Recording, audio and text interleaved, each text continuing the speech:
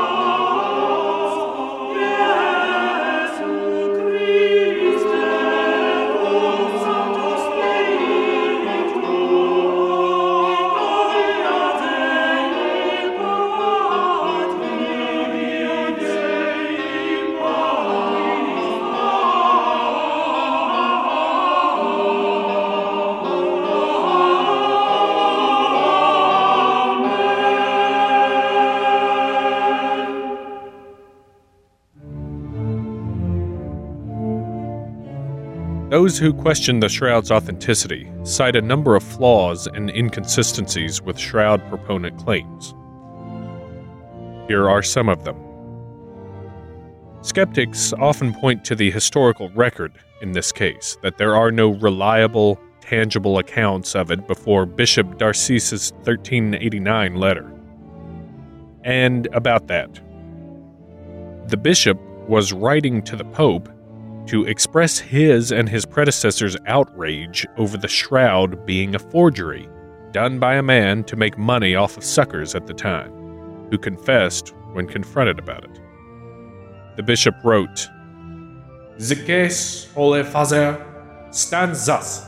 Sometimes in this diocese of Troyes, the dean of a certain collegiate church, to wit, that of Larray, falsely and deceitfully, being consumed with the passion of avarice, and not from any motive of devotion but only of gain, procured for his church a certain cloth cunningly painted, upon which, by a clever sleight of hand, was depicted the twofold image of one man, that is to say, the back and the front, he falsely declaring and pretending that this was the actual shroud in which our Savior Jesus Christ was enfolded in the tomb, and upon which the whole likeness of the Savior had remained, thus impressed together with the wounds which he bore, and further to attract the multitude, so that money might cunningly be wrung from them. Pretended miracles were worked, certain men being hired to represent themselves as healed at the moment of the exhibition of the shroud." That was, what, two sentences? Look, you have to understand, commas were just given away in the streets back then. It's basically the only punctuation they had. You couldn't walk to church without tripping over a few. He went on to say of his predecessor, Bishop Henry of Poitiers, "He discovered the fraud and how the said cloth had been cunningly painted, the truth being attested by the artist who had painted it, to wit, that it was a work of human skill, and not miraculously wrought or bestowed." However, this has been challenged by claims that the letter was never sent to the Pope. Darcis wasn't the person to get the forger's confession.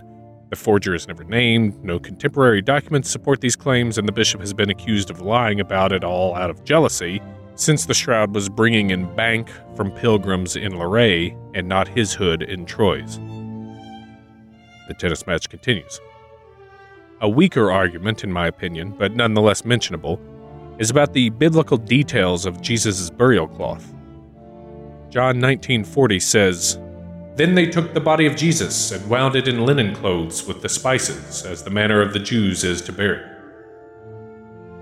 John chapter 20, verses 3 through 7 says, "Peter therefore went forth, and that other disciple, and came to the sepulchre.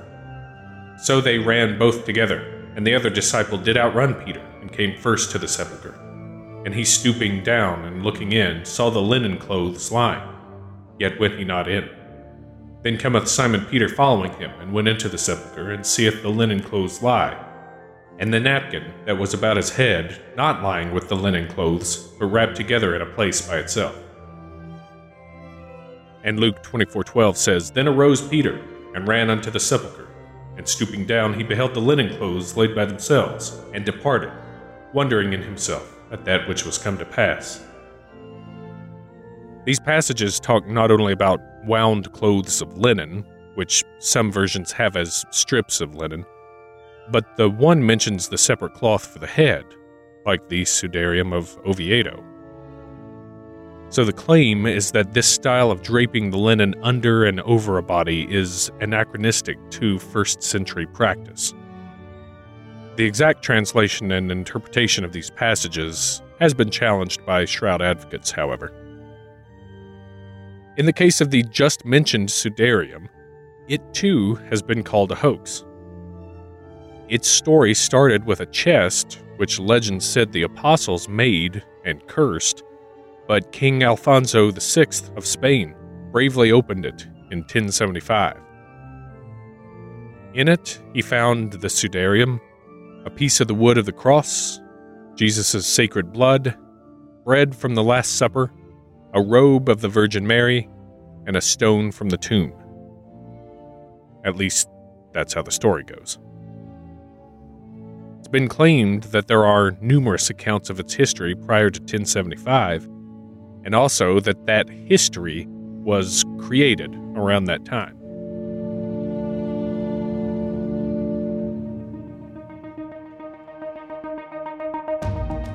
I couldn't find what I considered a good, non-biased source for either of these claims, but I did find that radiocarbon dating has been done to the sudarium and dates it to around 700 CE, which is pretty far back.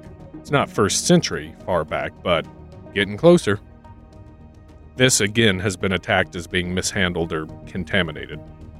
I'll go into more detail about that in a bit. But the dating of this and the shroud links to another consideration skeptics like to bring up: the relic trade. Christian holy items were regularly forged and peddled to those thirsty for physical connections to their faith. Hoaxes were well known then, and still are.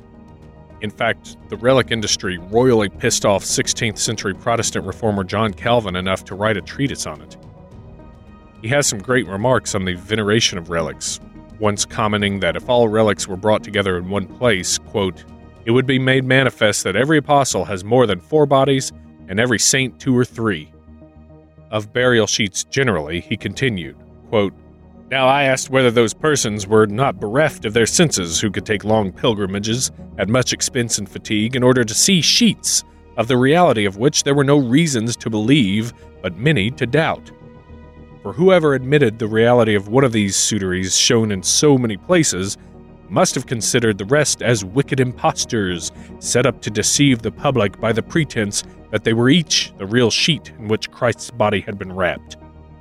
End quote. Speaking directly about the shroud, he said, quote, "How is it possible that these sacred historians, who carefully related all the miracles that took place at Christ's death, should have omitted to mention one so remarkable as the likeness of the body of our Lord remaining on its wrapping sheet?" End quote.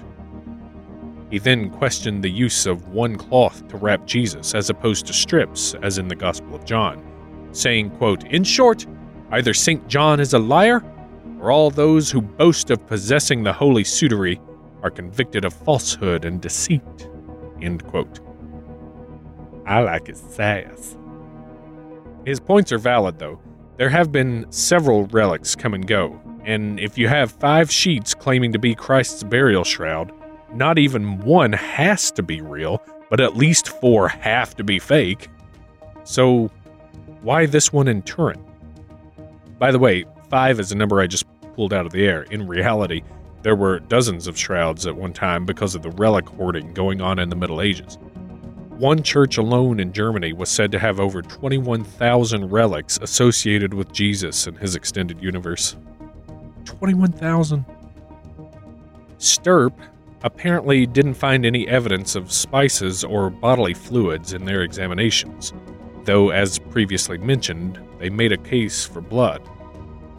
Interestingly, not a lot of fuss has been made about the spices, at least not as much as other factors, even though the Bible does mention them in John 19:39, when Nicodemus went to the tomb and, quote, brought a mixture of myrrh and aloes, about 100-pound weight. 100 pounds of spices, and none of it shows up on this shroud? Further, Hebrew law dictated cleansing of a corpse before wrapping. Why was there blood then?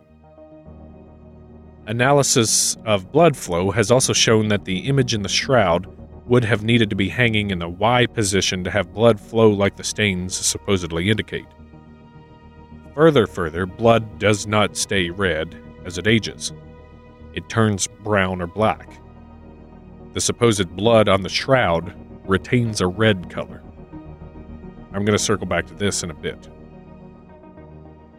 Getting into finer details, the nail marks have been questioned, as the Bible says he was nailed through the hands and the image shows holes in the wrists. The location of the holes doesn't seem to be typical Roman practice compared to actual examples from history. See a 1968 tomb discovery in Jerusalem of a crucifixion victim called Jehoanan, and a 2007 set of bones near Venice, both of which had heel bone nail damage, but not wrist damage. I think it's generally assumed that hands were tied in crucifixion. Keep in mind, though, this would assume a standard of practice, which we simply don't have the sample size to verify. A guy in Rome could do it differently than a guy in Jerusalem, you know. The weave of the linen has been questioned. Proponents say it's indicative of the cloth of a rich man like Joseph would buy, but skeptics counter that the 3-to-1 herringbone twill weave and fabric didn't come about until the Middle Ages. I believe there's several examples of that from the Middle Ages, while shrouds that have been found intact from the 1st century have a pretty simple weave, comparatively. Ironically, early examinations of the photographs, as mentioned, dealt with the body's proportions and were said to be anatomically flawless. More recent examinations have shown that not to be the case. The head is disproportionate, appearing to be 5% smaller than the body. The forehead is oddly small. The right forearm and hand are elongated, presumably to cover the genitals. The back image is actually longer than the front image, just by a little bit, but shouldn't be by any. There's also no navel or belly button, an oddity among the rest of the details. Then there's the hair, which looks nice and neat at the side of the head. Maybe a little too neat, because hair doesn't hang nicely down from crown to shoulders on a body laying on its back.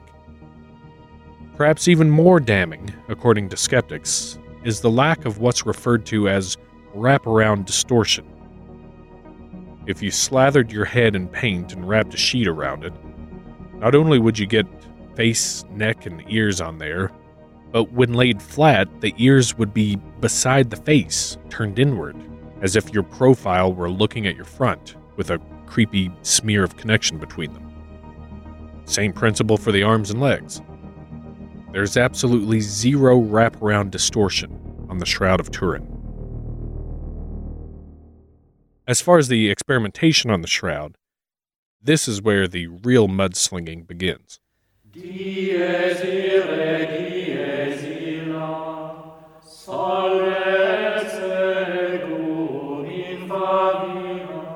Sturp's findings have been questioned by skeptics basically from the time they said, "Here's our conclusion." The biggest claim is that the vast majority of scientists on Sturp were devout Catholics who had already made up their mind the shroud was miraculous before testing even began. The counter to this claim is that the team was actually made up of a fair mix of scientists of different faiths or no faith at all, though I believe the majority were Christian. The point has also been made that while many of these folks were scientists, especially physics and aeronautical stuff, none had any experience in medieval art and history, archaeology, or textiles.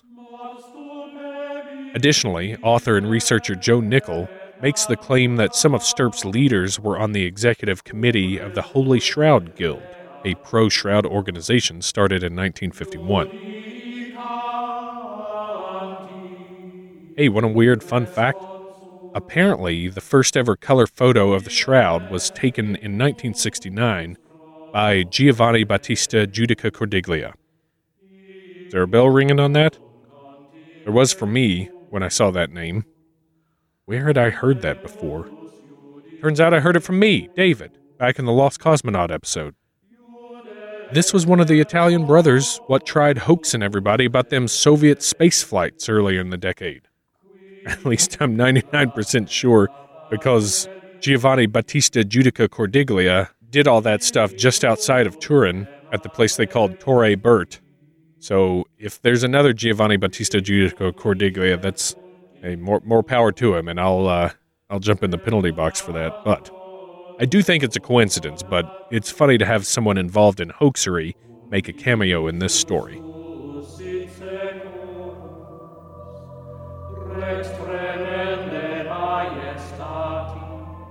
Skeptics have commented on the pollen said to have been found on the shroud by Dannon and Max Fry, and a couple of points have been made.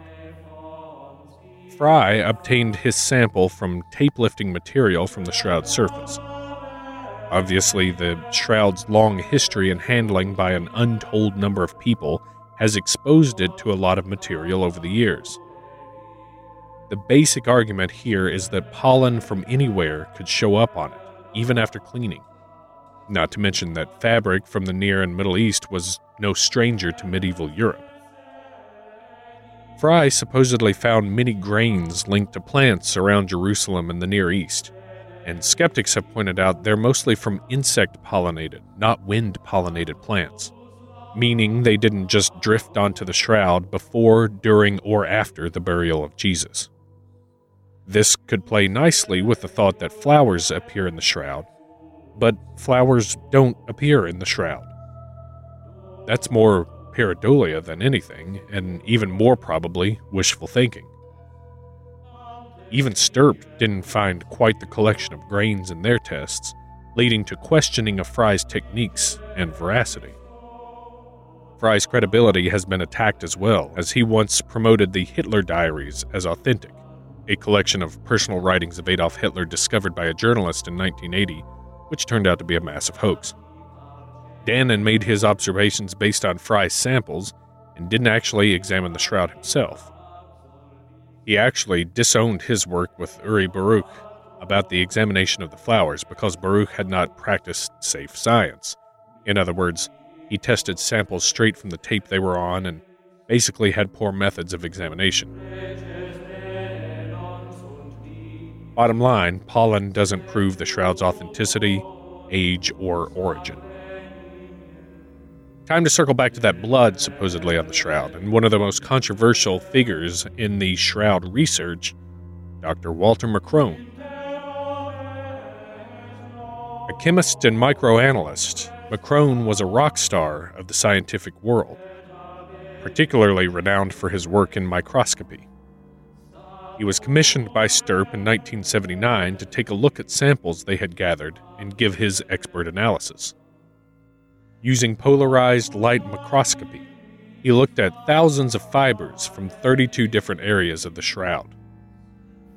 According to his report, he found that, quote, "The faint sepia image is made up of billions of submicron pigment particles in a collagen tempera medium. The pigments red ochre and vermilion with the collagen tempera medium was a common paint composition during the 14th century, before which no one had ever heard of the shroud." End quote.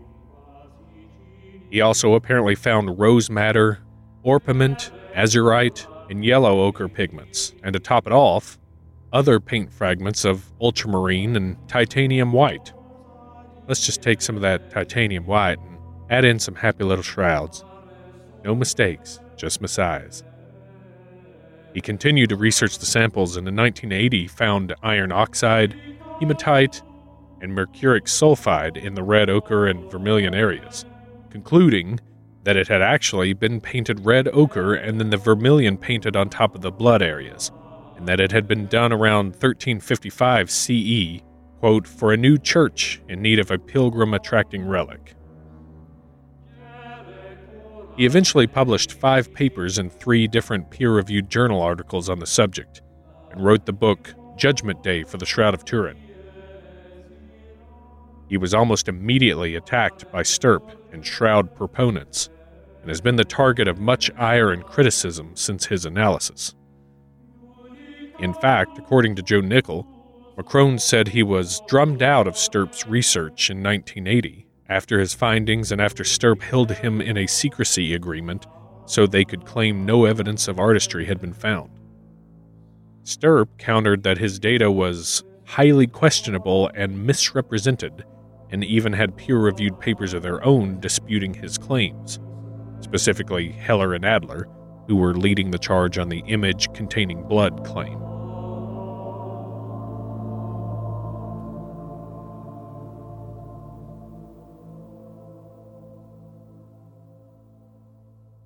Here's a small breakdown of some of Macron's work by Global Distinguished Professor of Chemistry Joel Bernstein during a lecture for NYU.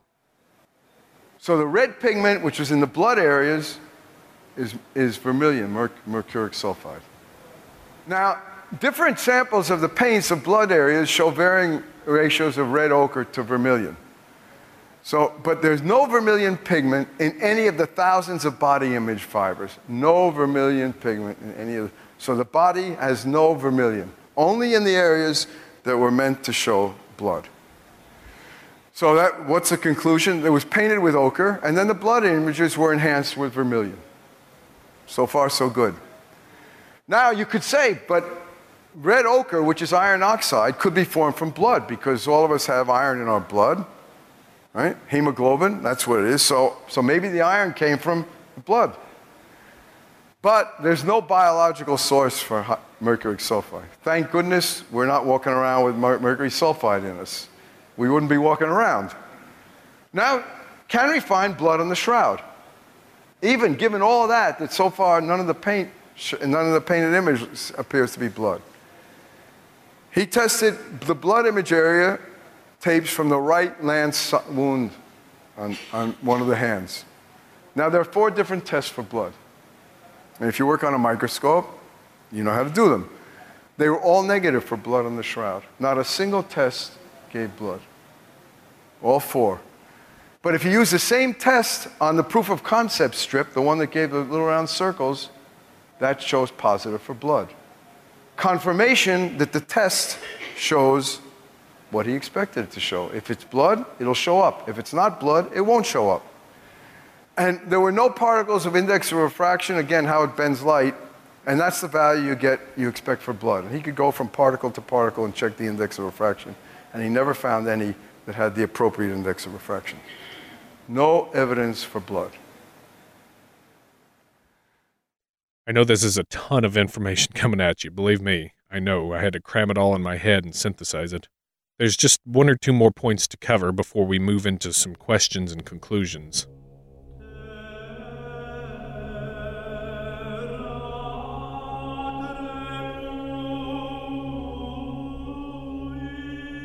On the matter of contamination, or mishandling, or otherwise misinterpreting the data of the 1988 carbon dating tests, skeptics invite critics to consider a couple of things.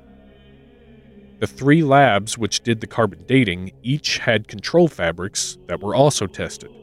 Fabric from an ancient Egyptian mummy, a medieval Nubian tomb, and a medieval French ecclesiastical vestment. Each lab was in full agreement on the ages of those fabrics. Repeated testing yielded similar results over and over for the labs. And keep in mind, these weren't just done in some garage in some suburb. The scientists knew what they were doing. There was actually supposed to be 7 labs doing this, but the Vatican only approved 3 of them. They also tested some samples blind, not knowing which was a control fabric and which was the shroud, and compared the results after each lab's completion. In an article by Tom Chivers of the Telegraph.co.uk, Professor Christopher Ramsey of the Oxford Radiocarbon Lab explained that the contamination argument, quote, doesn't work because to make a 2,000-year-old object appear just 800 years old, about half the material would have to be contaminant, and that's if it was all modern. If it was older, it would have to be even more. Various tests have also suggested that the material was pure. It's also been hypothesized that the patch we tested was a modern repair, but most of us agree that's implausible because the weave is very unusual and matches the rest of the shroud perfectly. Then there are fanciful notions like contamination with carbon monoxide, but tests have shown that carbon monoxide doesn't react with the fabric under any circumstances you might expect. He added, in archaeological science, being able to reproduce something doesn't imply that that's the technique used. If anything, it just implies that you've got a new technique you want to try out. End quote. I'll add to that to keep in mind that the shroud was carefully cleaned prior to testing and lab work, which should rule out bacteria or other contaminants. As for the carbon monoxide contamination, the Oxford lab ran several tests in 2008 to determine if it would have an effect on the outcome of the earlier dating. Testing modern linen, they found no significant reaction to high carbon monoxide concentration, and also point to there being no other such date skewing from similar experiments observed to date. So, how was the image made, according to shroud skeptics? Well, they're not sure. And they're okay with that. They do rule out miracle or divine light. On the fringier side of theories, some have postulated it could have been a cloth pulled over Knight Templar Grand Master Jacques de Molay after his capture and torture in 1314. This is mostly coming from a conspiracy book about Templars, Freemasons, and the like called The Second Messiah, based on an old portrait of de Molay, and only poorly answers big questions, namely, who it is, how old, and how made.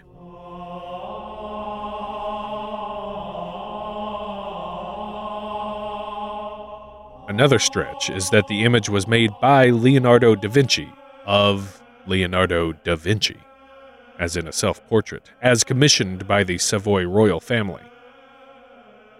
In this theory, da Vinci used a primitive camera obscura technique with silver sulfate to get the image onto a cloth.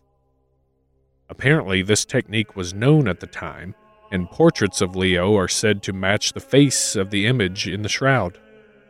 Though the shroud had been around for a century before da Vinci's birth, the catch is that the Savoys knew they had a fake and wanted a more genuine relic to show off.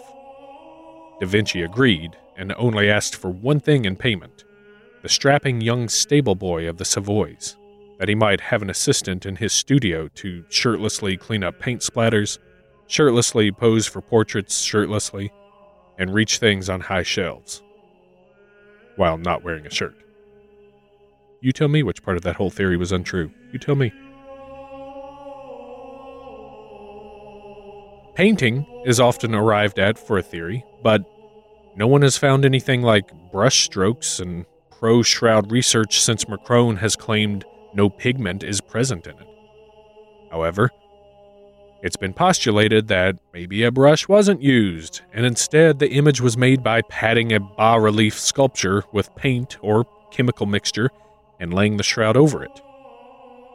Since bas-relief is only partially 3D, if you're not familiar, think of like a third of a statue carved out of the face of a surface.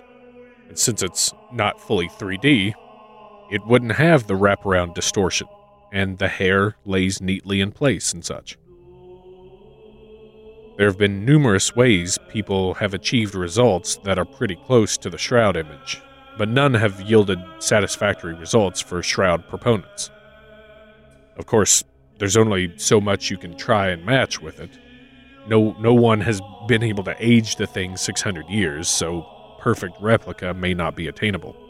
Well, I mean, that makes it completely not attainable. Unless time travel? Joe Nickel also points that out in his research. Luigi Garlaschelli, you might remember him from the Stigmata episode, has done a number of tests to reproduce the image, and has succeeded on many levels with acid pigment wash on a real person and a bas-relief of a face. The results were pretty good, though critics have pointed out some details missing in comparison. Last thing was the reproduction of the Shroud of Turin.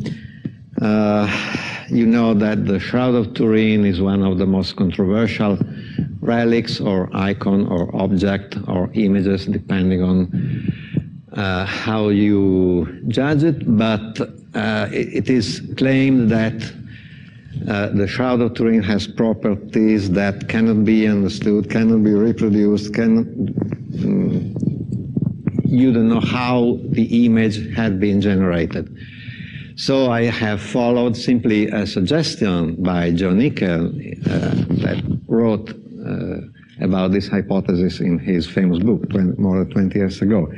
The only thing is that I succeeded in reproducing a life-size Shroud of Turin, 4.5 meters long, with all the properties that were claimed until now to be impossible to reproduce, and therefore negativity, superficiality, 3D information of the image, no pigment applied, but simply a discoloration of the top fibers of the threads, and so on.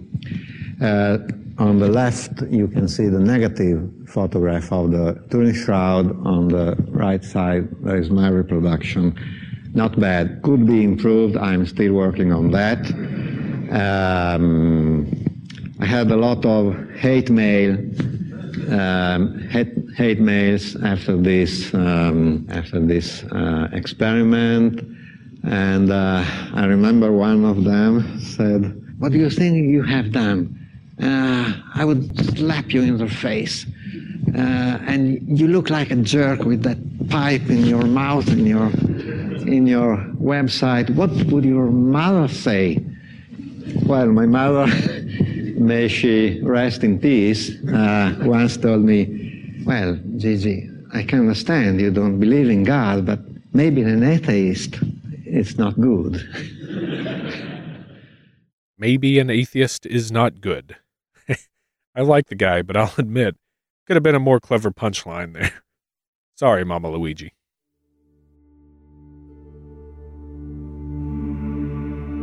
So, who's got questions? I tried jotting down some thoughts as I read through this stuff. I had a bunch. I'd like to share them with you and discuss some things to think about, and then share my completely personal opinion on it as a layperson and someone completely unattached to the whole thing. So, for thoughts, first of all, you need a robust flowchart to sift through this information, because for some stupid reason, they all mix up dates and events. So-and-so analyzed sticky tape in 1988, which verified Who's-It's 1978 findings that so-and-so inspired from a 1973 report. Who's-It was the first to do such and such after What's-His-Name did it first in 1997. And we can't forget about that guy with the 1973 tape who was the first to do the thing. It's like painting years on cats and trying to get them to stand in chronological order. If the first historical record we have of this thing is from a bishop who says it was a forgery, why is it a thing? Look, I get that some people have speculated, emphasis on speculated, that the bishop was jealous of a neighboring church and the cash money it was getting, but why would this shroud be the one shroud to rule them all? You know, it was said by one of these authors that if Secundo Pia hadn't taken that photo and produced that negative, it may have just been overlooked as just another item of devotion, nothing particularly special. I mean, eventually someone would probably have taken a picture and seen the same thing, but who knows? As I read through the info on this, I got to wondering if it was hoaxed. Did somebody maybe make it from an actual body, whether crucified specifically for it, or a corpse made to look crucified? It'd have to be painted or something to transfer the image, but, you know, that's about where I stopped, as I'm already in over my head on knowing what the hell I'm even talking about. And speaking of exactly that, the image, to me, has never looked like it's touched a body. It looks like a medieval man. The face, the hair, the facial hair. It looks less like a Jesus and more like he should be guarding the Holy Grail from Nazis. How's that for irony? Wouldn't a burst of energy or radiation produce a flat outline? Or maybe a silhouette? How would it make such detail? And why only going up, not out? It's like old space explosions, and then they update it, to be like a spherical explosion, but the first explosion that you see is just a flat, like, brrr. I don't know, man. If the answer is magic, then this argument has no merit. Sorry. A lot of proof seems to be in the eye of the beholder, like burial ties in the image negative, flowers seen, Greek letters showing up in some spots I read, blood lining up with multiple cloths, etc. People have tried lining up the sudarium of Oviedo to match with the stains in the face. It takes two things to make it work: some cockeyed cloth placement and a whole lot of imagination. If you do go through some of the reading on this, check out the part about the Greek letters. It's a little it's a little kooky. That's why I didn't really include it in here in its own section. Yeah, it might be worth a look just on its own if you look at nothing else. Maybe look where they talk about Greek letters in this thing. It's kind of wild. I should have included it. Sorry about that. Too late now. Here we go. A lot of people on both sides of the issue say that the testing theories about the shroud tends to suffer from confirmation bias, where a conclusion is decided and then evidence is sought to support it. So how do you test something like this without bias tainting the process and the results? Blind testing seems like it would make sense. Take samples from the shroud and a couple other random cloths. Don't tell the scientist what anything is. Just ask for analysis, like blood or pollen or paint or age or anything, and see what's found. Which is basically what the radiocarbon testing did, although I think they just looked for a date and knew the shroud was in there somewhere of the fabrics they tested. Biased science is getting in the way, both for and against the authenticity of the shroud. Make it truly blind and maybe observed by a supporter and a skeptic, or something like that, and then we're back to me not knowing what I'm talking about, just thinking out loud. Anyway, Christopher Ramsey from the Oxford lab advocated more work on the shroud, saying, quote, "It is important that we continue to test the accuracy of the original radiocarbon tests as we are already doing. It is equally important that experts assess and reinterpret some of the other evidence. Only by doing this will people be able to arrive at a coherent history of the shroud, which takes into account and explains all of the available scientific and historical information." I tend to agree. I mean, that is science, is it not? That's just called science. And you can do that if the confirmation bias problem can be addressed. Ramsey made another good point in that the confidence in the medieval dating result is such that, were it not suggested to be a relic, there would be no more discussion over its age. Right? If this were just an old-timey camel blanket, then yeah, carbon dating, it's medieval. Great. Why are we talking about it still? That's people, that would be what people would, how they would react to that. Here's another question to ponder. If this were claimed to be the burial cloth of Odin, would you believe it to be authentic? Do you think there would be such debate, such detailed experimentation? Or that maybe the radiocarbon dating would be enough, case closed? These are rhetorical questions you don't have to answer.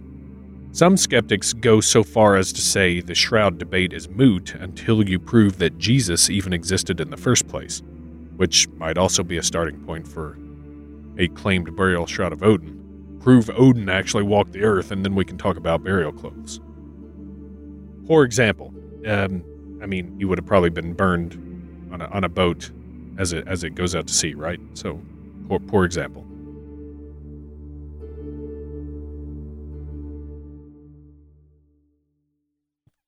Some final thoughts, and seriously, the debate is ongoing because you could sit around and talk about all the different angles of this for days, but I'll have to leave some stuff hanging out there.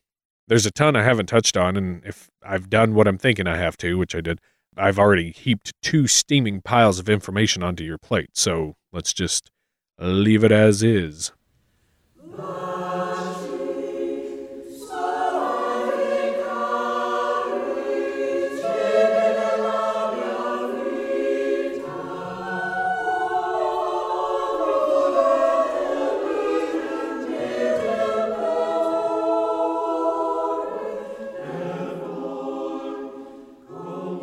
I do hope I've given you a lot to consider. If you go out hunting for more info, just know the path will be flooded with extremely biased documentaries and lectures about its authenticity. And of course, pro-Christian sources will come to the conclusion it's real. A physical object they can point to as proof of their doctrine only strengthens their position. It adds up. It makes sense. From what I've seen, there are far and away more biased documentaries about how the shroud is real than actual non-biased documentaries trying to figure it out one way or another.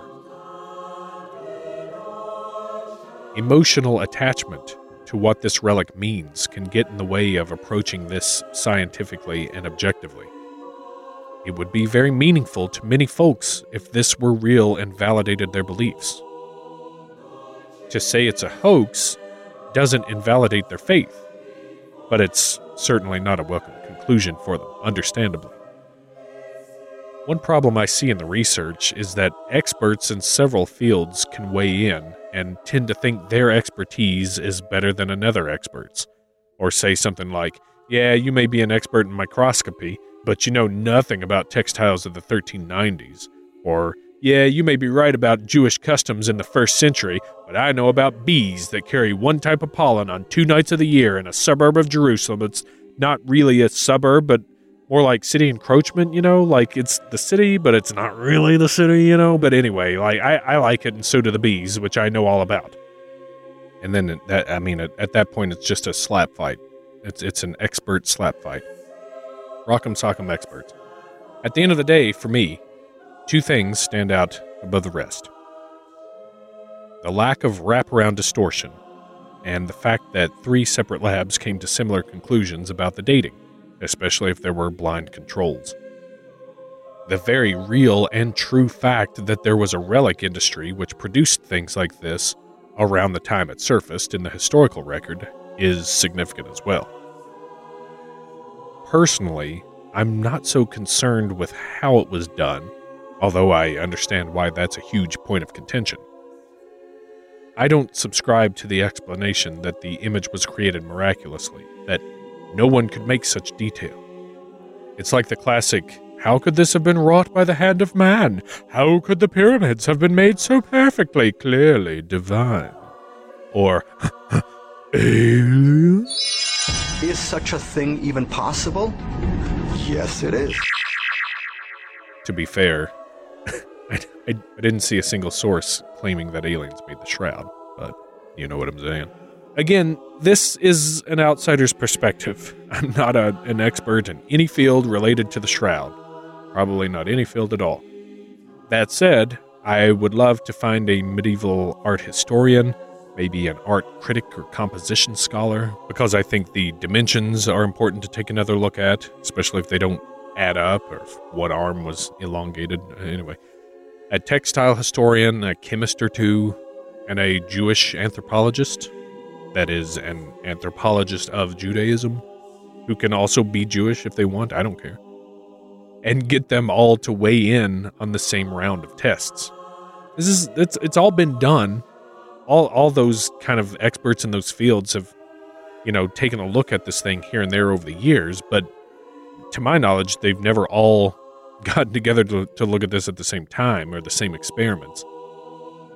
Of course, it's going to be hard to do anything like that because the Vatican retains control of the shroud and has the first and last word on who sees it and what is done with it. Some skeptics who have researched it have said it doesn't matter how much work is done or how many facts point to the shroud being a hoax, because shroud proponents will just move the goalposts on what is required to satisfy the question at hand. At some point, someone's going to have to accept the expertise of the experts. But that could be hard when said experts might have a bias. And that's why we're at where we're at, and why the allure of the shroud remains. At least, in my opinion. And that's all it is my opinion.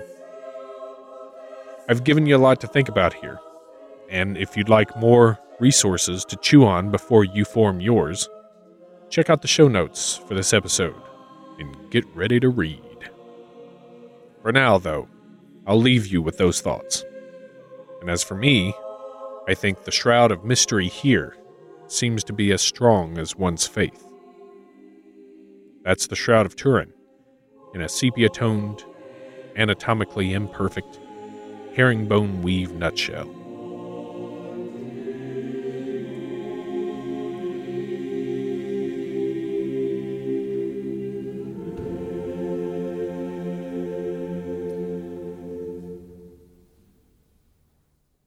And now for the negative image of the photo of this podcast.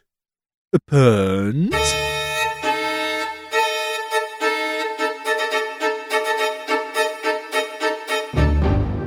Alright, you animals, I'm snuffing out the super low-hanging and probably distasteful pun of the image seen on a soiled bathroom cloth, the Shroud of Urine. No Shroud of Urine puns, you animals. The Sudarium of Oviedo in Spain came under a lot of fire when it was claimed to be part of Jesus' burial clothes. Since skeptics had already been questioning the shroud in Turin, their ire turned to Oviedo, and a barrage of questions was launched at the Sudarium, the shroud again, the whole lot of it. Nobody was prepared because, truthfully, nobody expects the Spanish Shroud of Turinquisition. As I mentioned in part 1, research of the shroud has the official name of syndenology, but did you know there was an official name for the sarcastic and mean-spirited research of the shroud? That field of study would be condescendenology. And them's puns. Thanks for joining me for another adventure down historical mystery lane. Hope you enjoyed parsing through some of the details of the shroud with me. Some quick shout-outs and thanks to Marvin, DJ Ham Statue, Tatsy, and Chris. If you want to support the show, head over to iTunes to give a 5-star review, like the page on Facebook, follow on Twitter at blurry_photos, Instagram Blurry Photos Podcast. And if you're feeling particularly generous, there's a donate button on blurryphotos.org, ko-fi.com/blurryphotos, and patreon.com/blurryphotos. Special shout out to Emily for supporting me on Ko-fi. It's always appreciated, and thank you so much. Hope everyone had a great Krampusnacht in Saturnalia, and that all the holidays are treating you well. The short days in this hemisphere and the long ones down under. For this episode of Blurry Photos, I have been David Shirtlessly Shirtless Laura. Till next time.